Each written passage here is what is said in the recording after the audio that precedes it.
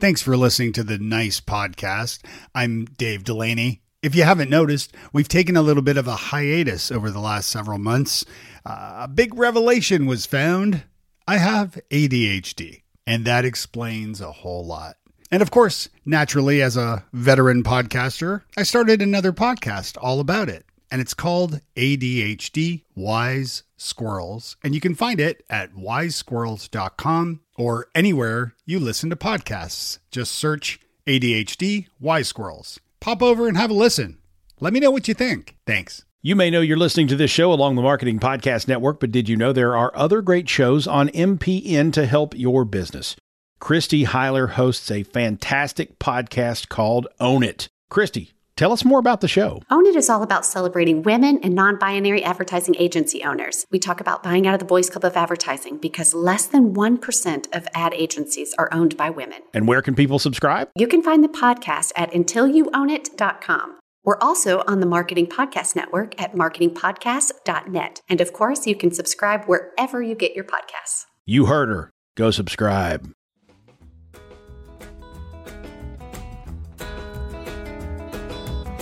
Nice. Nice. Nice. Nice. Nice.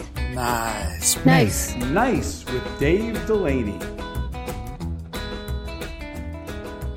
Welcome to episode 6 of the Nice Podcast. I am your host, Dave Delaney.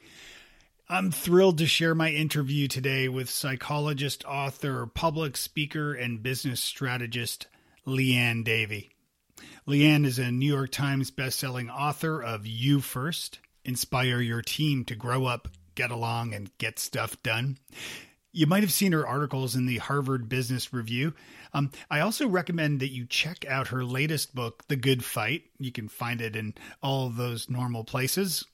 Leanne and I spoke about raising empathetic kids, finding balance as introverts, extroverts, and ambiverts, nice versus kind, conflict debt, friction in teams, and much more.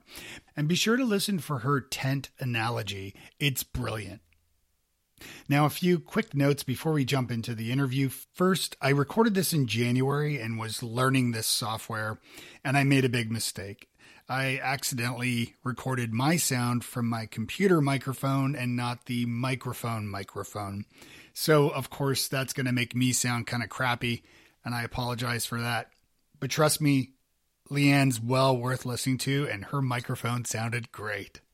The other thing I'd like to mention is I would really appreciate it if you visited friend.nicepodcast.co or just click the link in the description on this episode, and you can share some feedback about who you are, what you do, and that kind of thing in our little survey, and that's going to help me make the show better. I'll even promise to use my actual microphone next time. So with that, I'm going to share our interview now. Thanks for being here. First of all, I want to say welcome and thank you again for agreeing to come on the podcast. I've been really excited to speak with you since our hanging out on the subway not that long ago, it seems. I know, that was so cool. That was awesome. So yeah, that was so cool. For Nice Makers listening, yeah, Leanne and I are both speakers. We both were going to a speaking event in Toronto, my home and native land, and your home. And we ran into each other on the subway on the way to this event. Like how having never met each other in person. That's right. We recognized each other from social media, which is crazy. Yes. I love it when social media actually works, when it actually brings the social, right? Yeah. Yeah. So, and when we were on the subway, we talked the whole way down to the event, which was a good number of stops. And we spoke a lot about travel and how travel is so important to us and our respective families and things. Obviously these days, not so much, or it's still important, but we're not obviously traveling right now. Tell me a little bit about how that's been going for you and sort of why travel is important for you and your family. So travel is really central and important to our family. It's it started 5 years ago, or probably more than 5 years ago now, when my husband and I both quit our jobs to start our little consulting firm that we have. And our elder daughter was just finishing up grade 8 and starting high school.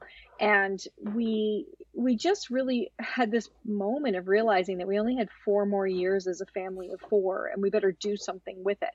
So we quit our jobs so we could be more focused on what we wanted to, and started our own firm. And from the get-go, one of the decisions we made is that we would take a sabbatical every August for the entire month of August, and we would do a continent a year with the kids. So we started with Europe, thinking that was the good starter travel, and did a month in Europe. And the next year we did New Zealand and Australia and Fiji.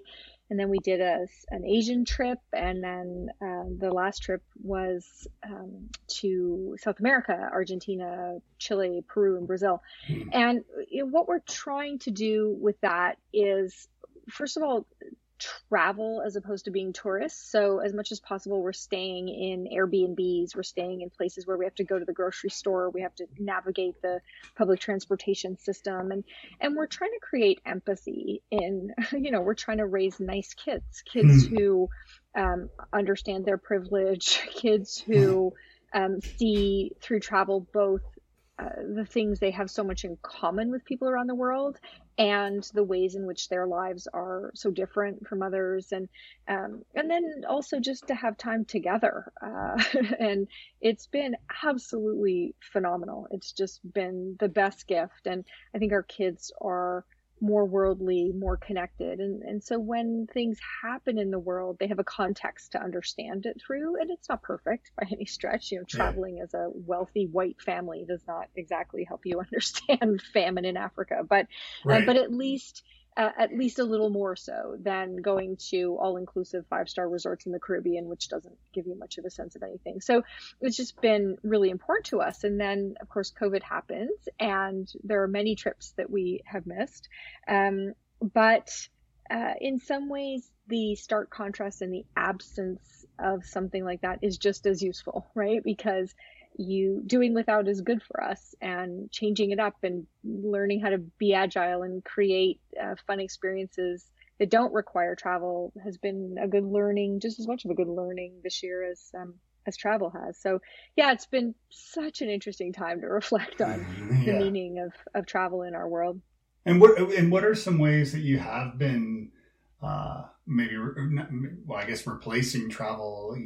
What are some ways that you've been are you homeschooling your kids, or are they at what's the status for you right now? Yeah, so the status in Toronto at the moment, so I have one in first year university at McGill, and so she's home at the moment, still hasn't come back after they're in a big lockdown there in in Quebec at the moment, so she's home at the moment, but she's been living in residence at school, and the other is in grade 9, and she's at high school, and so they've been toggling back and forth. So they had a while where they were at school mornings every other day, so she's getting a bit, but at the moment we're locked down. And so at the moment we have all 4 of us in the house. It's a very small downtown Toronto house to have 4 people in, but it's okay. I think it's made all of us a bit more introverted. So we spend a lot of time in our own little spots in the very small house. But then when we have, dinner together, or there's something that captures our attention, it's all the nicer, right? It's good. Do you consider yourself more introverted, extroverted? The world would think that I'm a flaming extrovert. I seem to be. I love people. I get a lot of energy from people. Over my life, I'm starting to realize that I am certainly an ambivert. You don't write 3 books and write a blog for many years and all those sorts of things if you aren't equally as motivated inside your head and in the world of ideas. And I'm finding I've had a few big epiphanies over the last 10 months.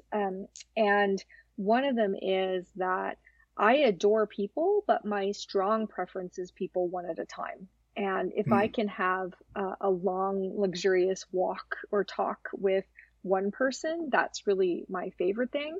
And as this whole Zoom cocktail party thing has been happening, it's just not my favorite version of myself. So, I'm certainly a people person. I get a lot of energy from people, but I think in a much less extroverted way than I might have thought about myself for many years, and much more needing the balance of some time inside my head as well. So that's been something that I was starting to figure out before, but COVID has certainly made that very, very clear to me. That's something that hits home for me greatly. Actually, I feel the similar sort of way, and have always considered myself more of an extrovert, ambivert. I mean, I've organized events and cocktail events and things like that where I need to be on, and I do enjoy that interaction with lots of people and speaking. You're a great speaker, and so like being just attacked by the mob after knocking out a keynote, it feels great. And then after you get back to your hotel room and you're like, but I think what you said actually, quite resonates with me. My wife identifies as definitely more of an introvert. She's a school teacher. She gets home, on a normal time. She gets home, she's exhausted. I work from home. And so, and we have 2 teenagers who don't, really want to know anything. They don't want to talk to me ever again, or at least for another 5 maybe years or something. Yeah. Man, for parents out there with younger kids, cherish the time with them when they're little, because man, the teenagers. But so the big one for me has come out the other side, and that's even better for me. So, little kids are a lot of work, and sometimes not. Sometimes they're entertaining, but they're not interesting in the same way. Now that the almost 19-year-old has kind of come back out the other side, that to me is the big payoff. Yes. So interesting. Some of, things like the investment in that travel, I'm now seeing the benefits of that come out. So hang in there. I get the moody middle phase of the teen years, but I think the great reward is coming. Yeah, we're going to keep them, we think. Yeah, well, at this point, major sunk cost. Yeah, you're right about that. The thought of doing it again is really unappealing. Right. Yes. Yeah. Well, yeah, for sure. And it's interesting too, though, because I've gone through a period of feeling quite lonely, and I've been reading a lot and talked to a therapist a couple times. And have another appointment. I'm looking forward to that. And have explored sort of loneliness. I've read a great podcast a while back from Brene Brown about that, and the fact that you can be surrounded by the people you love and still feel lonely, and that's okay. Oh yeah. Do you have any thoughts about that? Yeah. Well, I relate to it, right? And I think especially with teenagers, right? Because they can be right up in your face and driving you crazy on the one hand, but there can so often feel like there's no connection. They don't even see that you're there. It's really about meeting their needs, and you just realize that they don't even understand or comprehend the fact that you have needs which they are not meeting. So that is deeply lonely sometimes, and it's really it's really hard to come to terms with being lonely in a full house, but it exists. Loneliness in a full house exists, and in some ways is more profound and more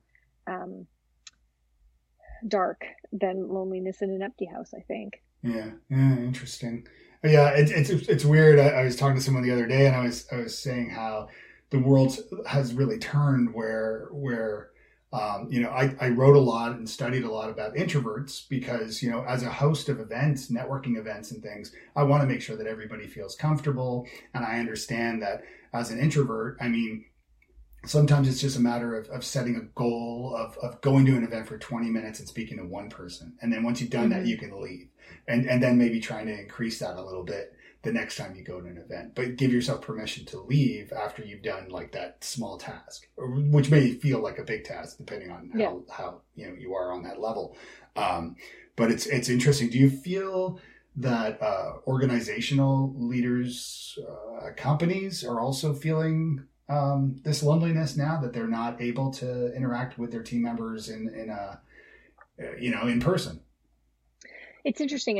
At the start of the pandemic, I found it went the other way. All of a sudden, we were seeing people we'd worked with for many years, but we were seeing them in their homes, and there was this intimacy that came, this connection that came from like, wow, or the big powerful male executive who all of a sudden his kid was hanging off his arm, and all of a sudden I felt this solidarity with him, like, oh, you too, and so I think at first there was this greater sense of connection, of seeing people and understanding people more holistically than we ever had before, and that lasted a little while, and then we got into this efficiency mode of, okay, well, we've all got to figure this out and we've got to get back to work, and the Zoom calls or WebExes or whatever they were became so much task oriented. And so now what I find is, I'm not sure I would call it loneliness per se, but I think we just feel really disconnected from one another. We're each just trying to cope with massive workloads in very inefficient circumstances while homeschooling kids, while, et cetera, et cetera. And what's been lost is there's no casual connection. I find I'm constantly, when I'm doing sessions, I'm stopping and encouraging people to do things like, okay, we're going to take a break for 15 minutes, leave your camera on, and don't worry about muting your microphone. That's fine. But then, when you get up, go do whatever you have to do. But if you come back a few minutes early and your camera is on and somebody else has come back early, you may chat about, did you watch Bridgerton or whatever else. Right. And every time I've done that, done either an icebreaker exercise, done little breakout rooms, or had this sort of camera on during the break, people that's what they thank me for at the end of the session. Thank you. I feel like we haven't just had that experience like when you are working in a room together and people come into a room over about 5 minutes and they have a little bit of casual conversation before the meeting starts, and on a break, people some stay in the room, some go to the washroom.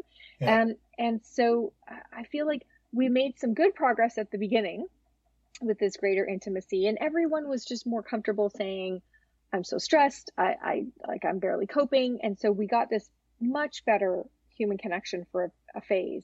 And then when we got back into this productivity mode, I think we've kind of we've lost some of the progress and we've gone the other way. And I mourn for that, because I think we need to keep up some of that authenticity that we got at first.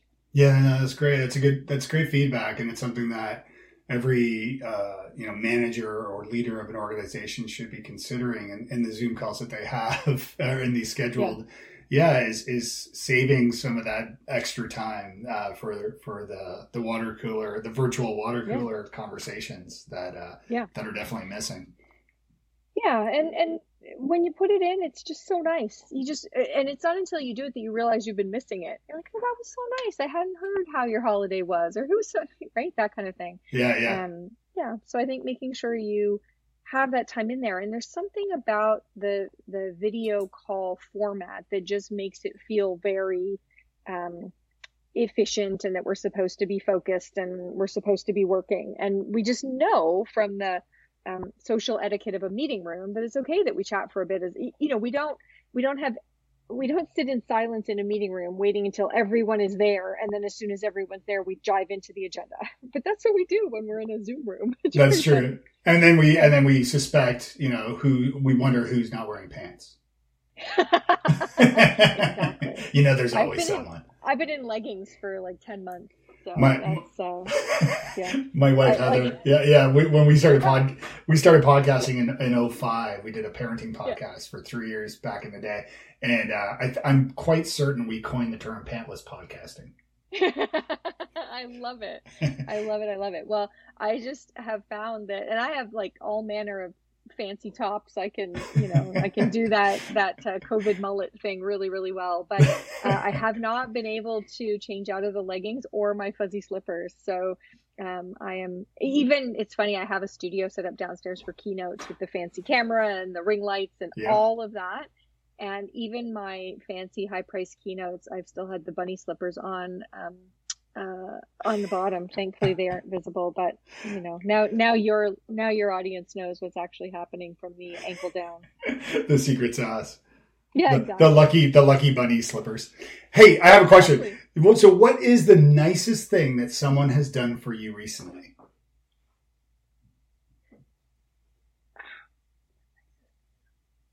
it would be good if I had a ready answer to that, wouldn't it? No. Take your time. Take your time. I always like to ask this. It's always interesting to hear the different answers. So. One of the things that I really appreciate is we've been bemoaning teenagers, but my 14-year-old a few times, not just a few times, kind of regularly over COVID, every once in a while will sort of wander down, see that I'm not, on a call or something like that. And she'll say, do you want to just walk out to the cafe? And it was funny because over our last break, she actually admitted that she's doing that for my mental health. Oh, wow. That I'm working too much and I need to get out of the house. So it's very deliberate on her part. And so she said, I make it sound like I need to get out of the house, but really and so she's doing it for myself and for my husband and just finding little excuses. And so she actually admitted, she's like, it was very funny. I was killing myself laughing. She said, Dad, last week when I said, could you take me to the drugstore because I needed shampoo? She's like, I didn't need shampoo. Did you look in the bottom drawer? I have a full shampoo in the bottom drawer. I just knew you needed out of the house. And wow. So, but here's a sacrilegious thing on the Nice podcast, which is that my goals in my life are not to use nice as my guiding principle, because I find when I try and be nice, and because I'm somebody who my primary work is around the importance of conflict. Yes. I find if I think about nice, it sends me in a bad direction. I become quite passive. I only say things that are nice and that sort of thing. So the word I use is kind. So when you asked the question at first, I was thinking about what's something very kind that someone has done for you recently. And as soon as I ask it of myself that way, I don't get my daughter Mac, getting me out of the house, although that probably is kind as well. But I go to things that are, what was something that someone did that was courageous, told me something I needed to hear. So I have one friend, her name is Tammy, and she's a brilliant speaker and leadership development guru and author, and she's amazing. And, she's the one who recently, she gave me some feedback on a new online course that I'm working on. And, it was so to the point. It was something I really needed to hear, not necessarily something I wanted to hear. And she nails kind because she just knows that this is something that I need to hear that most other people wouldn't tell me. So that's kind of a fun provocation for your audience is, asking not only what's something nice that someone has done, but I think there's this other valuable piece that if we push ourselves, yes, nice, but beyond nice to kind, sometimes we'll do the harder things that in the moment might not feel nice, but ultimately contribute and build trust and really create very strong relationships. So the strongest relationships I have are probably not with people who've been nice to me. They're with people who've been kind to me in a more kind of profound way. I know that's sacrilegious on the Nice podcast, but just food for thought. No, it is. It is helpful, and it is something I've thought a lot about. I mean, for me, it's not about always being nice. Like kindness, I believe, is part of being nice, but I think also being nice to yourself means also being honest and sometimes hard on yourself in a positive way. And giving that nice feedback on your online course is nice because it's kind, because it has that in there, but also having some constructive criticism in there to make sure that that's honest, that honest feedback. So yeah, but I like where you're going with that. And I love the fact that Mac took you for a drive. I think that's she's so good. That's yeah. So, and you're a psychologist, right? Yeah. She has 2 psychologists for parents, poor kid. So I didn't know your husband was a psychologist as well. Yeah, deadly. Oh my gosh. But that's amazing. So obviously what's the line? The apple doesn't fall far from the tree, right? I guess she's your future family psychologist. Is that right? Well, it's really funny because the kids, I think, are both wired with real intuition, with really impressive psychological thinking. And at least the first one, the apple might have might not have fallen far from the tree, but she's trying to roll as fast as she can away from the tree. So she's she's got all of the capability and the insight. She's trying very hard not to be like her parents, and has, insisted on not taking Psych 100 in first year and things like that. So she's trying very hard, but I think both of them are quite skilled, and maybe someday, once they aren't trying to be so different from their parents, they'll come back to it. Yeah, that's interesting. And I think picking up and running with empathy, in the sense that that travel that we began speaking about, right? I think, for me personally, my wife and I met. She's from the States. She's from Tennessee, and we live in Nashville. And of course, I'm from Toronto. But we met in Ireland backpacking. Oh, cool! And we lived in Ireland and Scotland, and we backpacked Italy, hitchhiking for 3 months, lived in a tent, and we're amazing. Yeah, so we've done a lot of that travel, and part of raising our kids in the States. And especially as a Canadian, it's not like we don't know what's going on south of the border. It's kind of hard not to hear from your noisy neighbor. Yeah. But part of that, I think, part of the challenge here is that, mass media is so obsessed with the U.S. and maybe more so these days, and maybe with good reason. Probably with good reason these days. But, and so I wanted to make sure that our kids learn about other places in the world, and that they're aware of, not just aware, but that they actually go to other places, right? Our kids' friends have never left Tennessee, many of them, or at least never left the country. Not even to Canada or to Mexico. I mean, when I tell people that it's a 12-hour drive from Nashville to Toronto, they're flabbergasted. They're, really? It's that close? Like, I had no idea. It's just a 12-hour drive? That's not that bad. So, that was part of the thinking with taking our kids and teaching them about the world. And so, we've had the coolest one. I don't know what your favorite. My favorite so far has been, we went to Angkor Wat in Thailand. In Cambodia. Okay. And this was the coolest one for me, because of course we learn about civilization in Western civilization, right? Like the great civilizations were Greece and Rome, and so you go to Angkor Wat and you realize that 1,000 years ago, Angkor Wat had 1 million people when London had 10,000. And you learn the marvels and the engineering of Angkor Wat. And so the first lesson is like, oh, wow, there were very sophisticated people in places other than the West. And that is super important. But the other thing, if you think about the US today, that was really valuable is Cambodia now is so poor, so war-torn, landmines everywhere still in the ground. And it's really good to show your kids that great civilizations are not a given, and they're not eternal.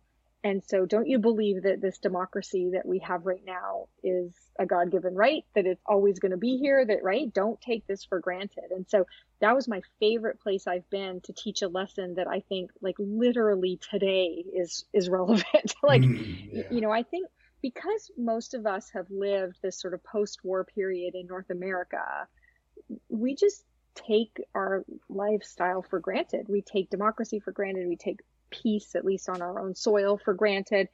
And you look at these places and you go, oh yeah, just so you know, it's fragile.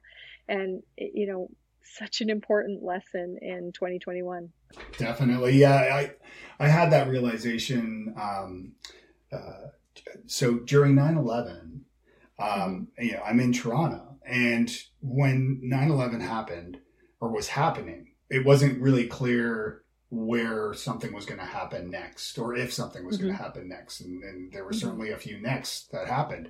And in Canada, of course, when we're in Toronto, that would, we weren't sure something might happen in Canada. Something might happen really close to home. We all have friends in the States and so forth. So, there was obviously, everybody was, going crazy with it. And my mom calls me about an hour or two after the last plane went down, and it was clear that the attack was over. Like there wasn't going to be anything else. And my mom calls me And my mom's British, and she's freaking out about it all. And with good reason, of course. But I'm like trying to calm her, saying, Mom, it's not happening here. It's not happening in Canada. It's not happening in Toronto. Like everything, it seems to be over. Like, calm down. You're acting kind of irrational because it's not going to happen here. Like, it's over. And my mom says, Dave, I grew up during the Blitz. Yeah. And I was floored. I was like, oh gosh, I never even really thought about that. I guess I never knew that I never really put two and two together. Yeah, I didn't think about it. Yeah. She was playing in the rubble of, Nazis blowing up London. And so it was a real like wake up call for me that way. Exactly. It is not a given. It is just not a given. And we treat it as if it is, right? And it's not. Right. So, all of these things, I think, we were in Argentina. The day we landed in Argentina was the day they devalued the currency by 25%. And so we were there for 4 days. And the final day, the protesters took to the streets, tens of thousands of protesters. And we're in a cab going to the airport with the kids. And it was just great to be able to talk about what is currency, and money isn't real, and money can, change. And so what you could have afforded at the grocery store yesterday is now 25% different today, and could be, much different again tomorrow. And like just all these things that, and of course the problem is I'm trying to understand it because I'm so ignorant and naive. I'm trying to be an hour ahead of what I tell the kids, so important. And then it just provides great context when you come. So my work is primarily working with executive teams and top leaders and trying to create empathy in them. And so it provides great context for that work when you see some of the, the strength of humans is good to see, the resilience of people. Cambodia certainly will teach you that. Vietnam was an amazing place for understanding the resilience of humans. But then at the same time, how fragile the systems that keep us cooperating with one another can be sometimes. And we've brought up empathy a number of times, and I think it's something that is just so key in just the future of humanity. Yes, everything. Something so small, just that small little tiny thing, humanity. Yeah. But what are some ways, and you've written about and talk a lot about conflict and conflict debt. Let's talk a little bit about that and how that might apply to empathy in leaders. Yeah, so conflict debt is just this idea I coined to try and help people understand that conflict isn't the enemy, conflict debt is the enemy. So letting conflicts pile up, so they poison relationships, they stall progress, right? So this idea, just like we have credit card debt and we understand that credit card debt can really take us under, so can getting in debt on, a conversation I really should have had, some feedback I should have given, a decision I really needed to make, and I've been avoiding it, all those sorts of things. And so the way that I help people through it is, so you'll like this, the section of my book called Conflict Strategies for Nice People. Right. To help them understand that really great and productive conflict is conflict that comes as allies. And so empathy is the absolute key to it. So we're going to have tension with one another because we have different roles where we bring different things. We represent or advocate for different stakeholders, right? We are obliged to put tension on a discussion, but understanding that tension is valuable, is good, is okay, but empathizing with the fact that, and the guy across the table is going to put tension on my perspective because he has different expertise. She's representing a different stakeholder. They're right. Mm-hmm. They're fulfilling their obligation to the organization by thinking differently than I'm thinking. So we do an exercise where we go around on a team and we help everyone call out, okay, what is unique about your role? What do you bring that other roles don't bring? Who are you advocating for? What is the tension you're obliged? And just by creating, and I have to tell you, I was doing a workshop on this with a very large, well-known high-tech company, mm-hmm. and it was with their recruiters from all around the world. And we were having them do this, and we were saying, okay, you're the recruiter. Now I want you to think about who are the other stakeholders And so they started talking about the compensation people. And when they were talking about the compensation people, boy, were they not nice. Because as the recruiters, they're, the talent standards of this company are ridiculously high. And so they're scouring the world to find people that live up to these standards. And when they find them, obviously these people want a lot of money. And the comp people are saying, you can't have that much money. That would, and so they have a lot of pent up frustration and a lot of not nice thoughts about these people. So we started doing this exercise. Okay, well, what's your unique value? What do you bring? And they're like, well, we see talent and potential in people that, yeah, okay, great. And we get all of those kinds of things. What's the tension you need to put on things? Well, we need to fight for the absolute best person. Great. Okay. What about the comp people? What's their unique? And the funny thing is it took them quite a while to even be able to answer that question. Like, well, you mean they bring something to the equation? And they're like, well, I guess part of what they're doing is they're thinking about the internal equity of the pay system. They're trying to make sure pay has a motivating effect on people. And yeah, so who are some of their stakeholders? And they said, well, I guess their stakeholders are kind of all the existing employees, because if we, start, giving the farm to these new prospects, the people who've been here since the beginning it's going to be really unfair. Yeah. Oh, interesting. So they're, protecting the fairness of the company's systems. And as soon as they could get to there, it was very funny because they were like, wow, we just thought they were jerks. And now you're telling me that they're, protecting all. And so that empathy, there's still going to be tension between the recruiters and the comp people. And that's a good, healthy tension, because we want those recruiters really pushing to get the absolute best people into the organization. And we want the comp people really tugging on that to say, how do we get them within the framework that allows us to feel good and look everyone who's been here for 20 years in the eye and say, you're not being penalized because you got in early. And so conflict coming from a base in empathy actually just feels like problem solving. It doesn't really feel like conflict at all. And that's where miracles happen. Yeah, no, I love that. Have that empathy and understand that the whole point. So what I talk about is the difference between that kind of conflict I call productive tension. So we're pulling, and if you can imagine pulling, so I talk about it with, spreading out a tarp over a tent. So if you imagine, the stakeholders are sleeping inside a tent and you're trying to spread the rain fly, and everybody's pulling a rope in a different direction, but all with the goal that tarp gets really tight so that the rain runs off of it, so that you get it kind of centered over the tent so that no water gets in.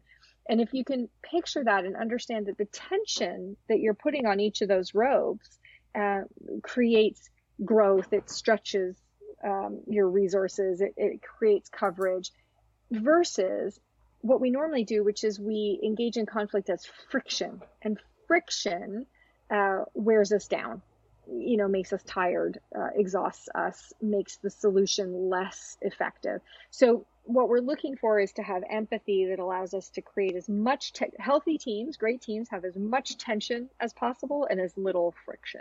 And empathy is really the linchpin to all of that. That's brilliant. And I love the vision of that tent. And I'm actually curious where you see either communication breaking down or where communication can be improved by those who are pulling those ropes from either side of the tent, not realizing that if they were to pull them in the correct directions together at the same time, they would accomplish that goal. But instead, if they're not communicating together, they could be pulling those ropes in all sorts of different directions, not allowing that tent to rise the way it should.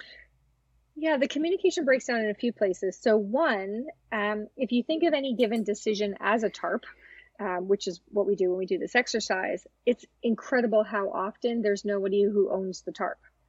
And you're like, Right. whose decision is this? Who gets to make the call? Who's watching from above to see that this thing is actually, over the tent, as opposed to pulled way off to one side so that everybody on one side's getting wet? Right. So that's the first thing. So there's a huge breakdown in communication when we think that multiple people can own a decision, or where we don't take the time to make sure a single person does own it. That's the first thing. Okay. Then when there's not a lot of feedback from that leader or from one another to say, hey, you're pulling too hard, or you've just yanked on your rope 3 times and this other person hasn't even budged yet, hasn't, right? And in a conversation, that means you've put your thoughts in 3 times and there's still 3 people in the room who haven't spoken for the first time yet. So feedback is another, if we don't have it, if we don't have the feedback around.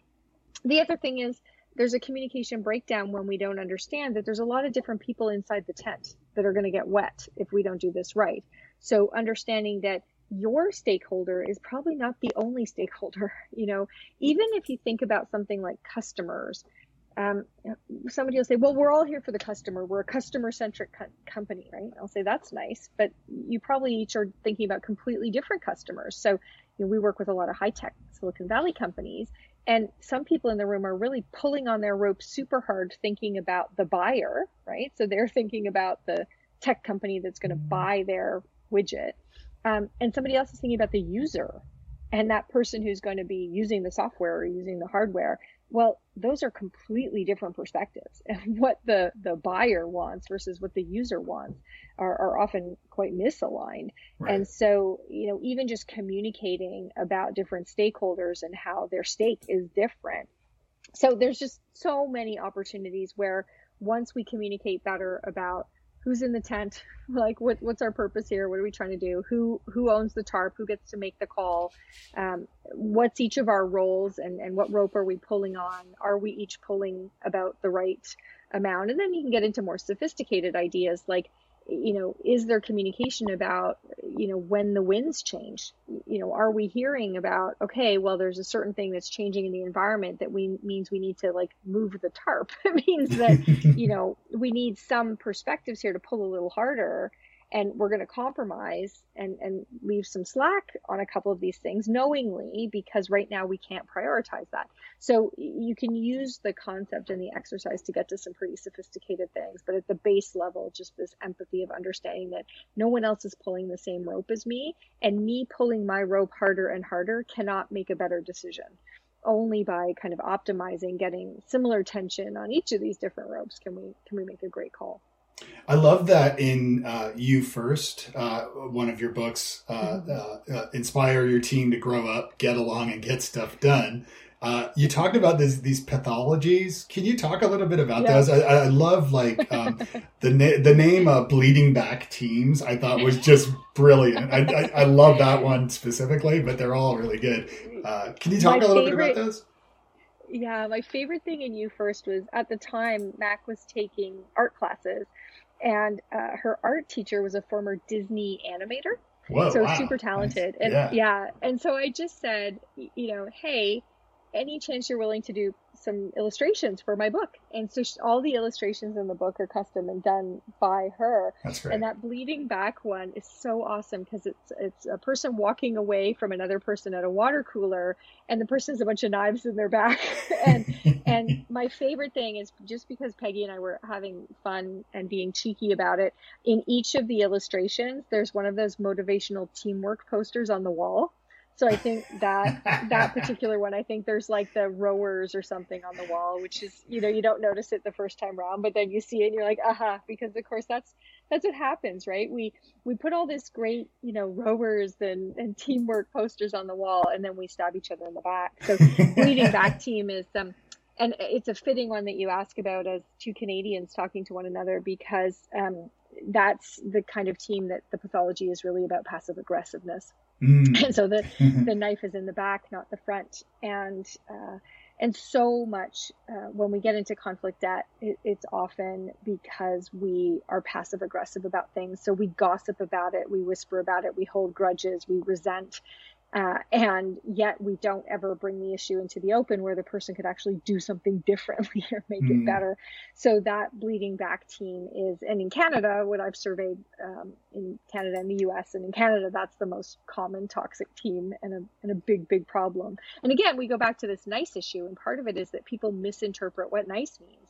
And so they get that sort of grandma, if you can't say anything nice, don't say anything at all. And so they won't say it to people's faces, but the grudge hangs on, and so they tend to get very passive aggressive. So yeah, that's one of my, when I say favorite toxic teams, of course I mean least favorite, but it's sure common around here.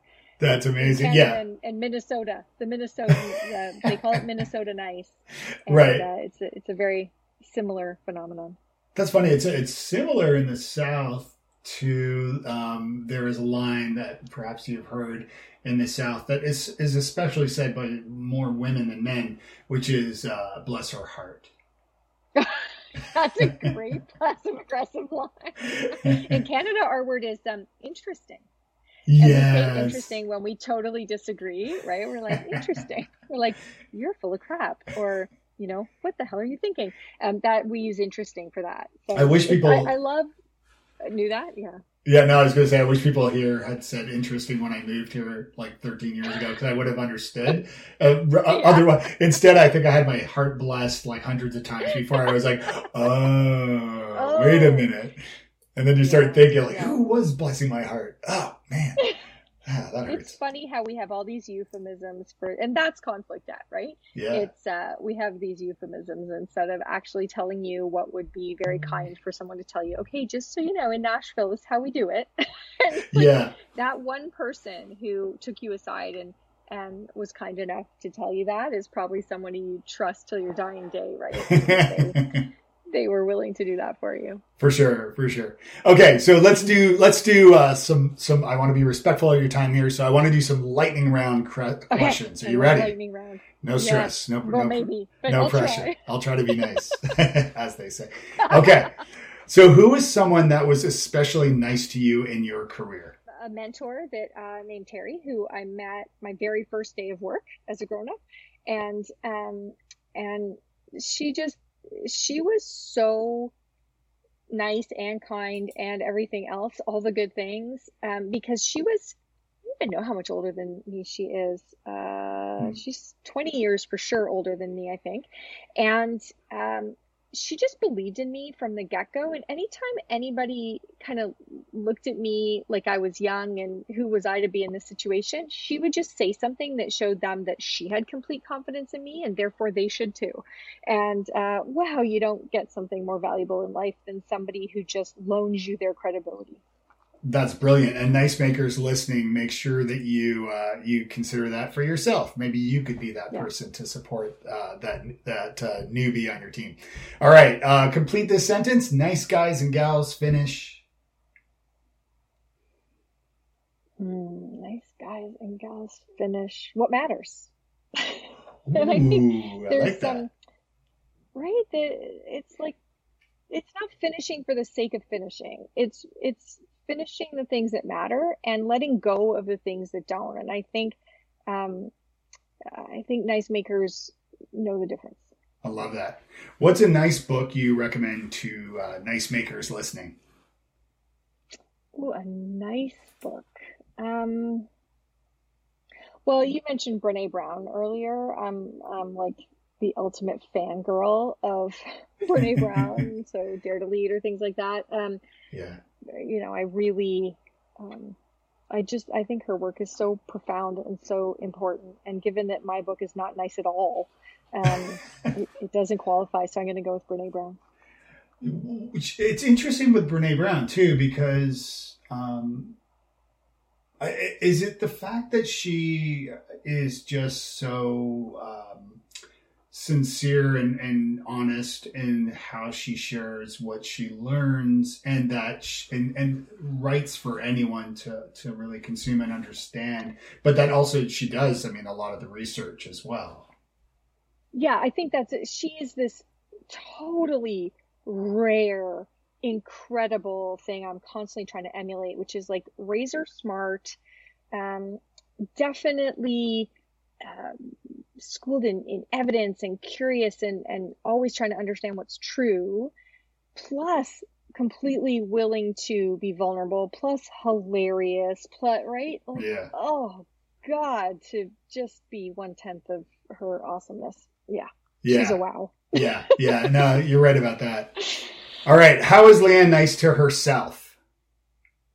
Oh, okay. That's a good one. I'm working really, really, really hard on that. Uh-huh. So, I've taken up bullet journaling for the last couple of years, and bullet journaling is the nicest thing. So Leanne's biggest problem is I get a noisy mind, and my noisy mind is not always nice.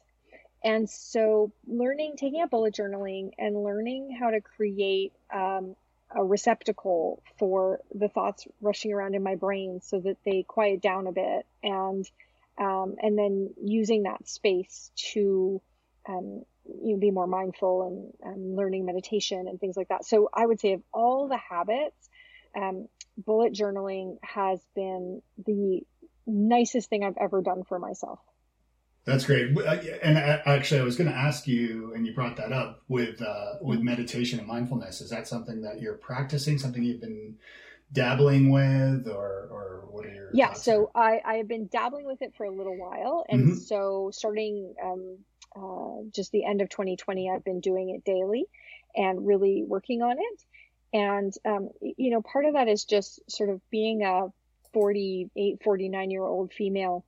And just like the hormones are really ridiculous. And all of a sudden I'll start crying and I'm like, what am I crying for? And so it's been super important as a way to say, I don't want to take drugs. I want to first try to teach myself how to be more mindful of where I'm at, to not judge these kinds of feelings or hormones or things that are happening to me, but learn how to kind of let them pass through and be like, fascinating. I'm crying at the dinner table. Look at that. And like, let it go by. So, it's been something that I'm getting more serious about, because I do think I need to be nice to myself in that way. And that, I am seeing some really good benefits of it. Yeah. I've been doing it for about a year and how's it working? What are you finding? It's great. I use, Sam Harris's app, Waking Up. Okay. And I had this revelation at one point because I was kind of early on. I was doing one of his exercises, and he said that instead of like, it was early on, but it was instead of like, because things are going to come in your head as you're trying to meditate. It's a given, and you can be like the best meditator in the world, and it's still going to happen. Right. So that's okay. But, I would get frustrated with myself and I would quit or whatever. And what I learned in doing it, and I had this sort of revelation, is that no, you're supposed to play it out, like play that scene out in your head. And so I started accepting these scenarios or situations or whatever these ideas were that I was daydreaming about or were popping into my head. And I would just let them play out. And as soon as they played out, they would end. Exactly. And I was like, oh, they do, like they end. Just give it a couple minutes or 30 seconds and that little scenario is going to end.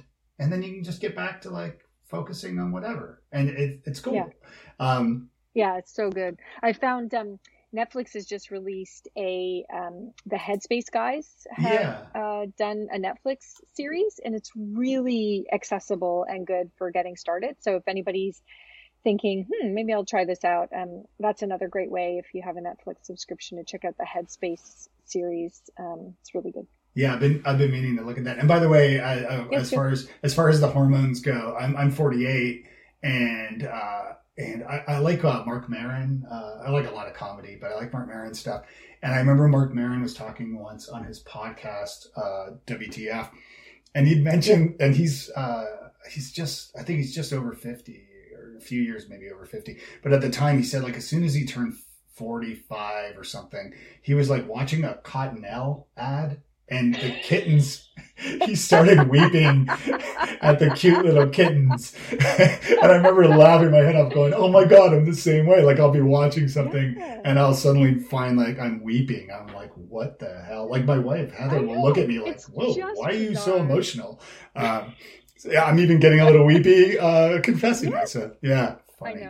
I know. But you know what? That, to me, that's where we're at. And talk about nice, right? Nice makers make space for humanity, for what's real. It's like, yeah, for me, it's not Cottonelle. This is even more stupid because I am not a sports kind of person. But I think men desperately need these emotional outlets as much as women. And so if you watch any major league sports broadcast, it's worse than a Hallmark Christmas special. Like they are so sappy. And I find when I watch sports, I cry. I'm like, why are you don't even like this sport? You don't know these people, but I'll cry. So, whatever, whether it's Cottonelle ad or I don't know, the Super Bowl, whatever it is, it's, we're humans. It's how we're wired. It's okay. That's right. Okay, last question. If you had a billboard, what would it say? Get comfortable being uncomfortable. Ooh, I like that. That's great.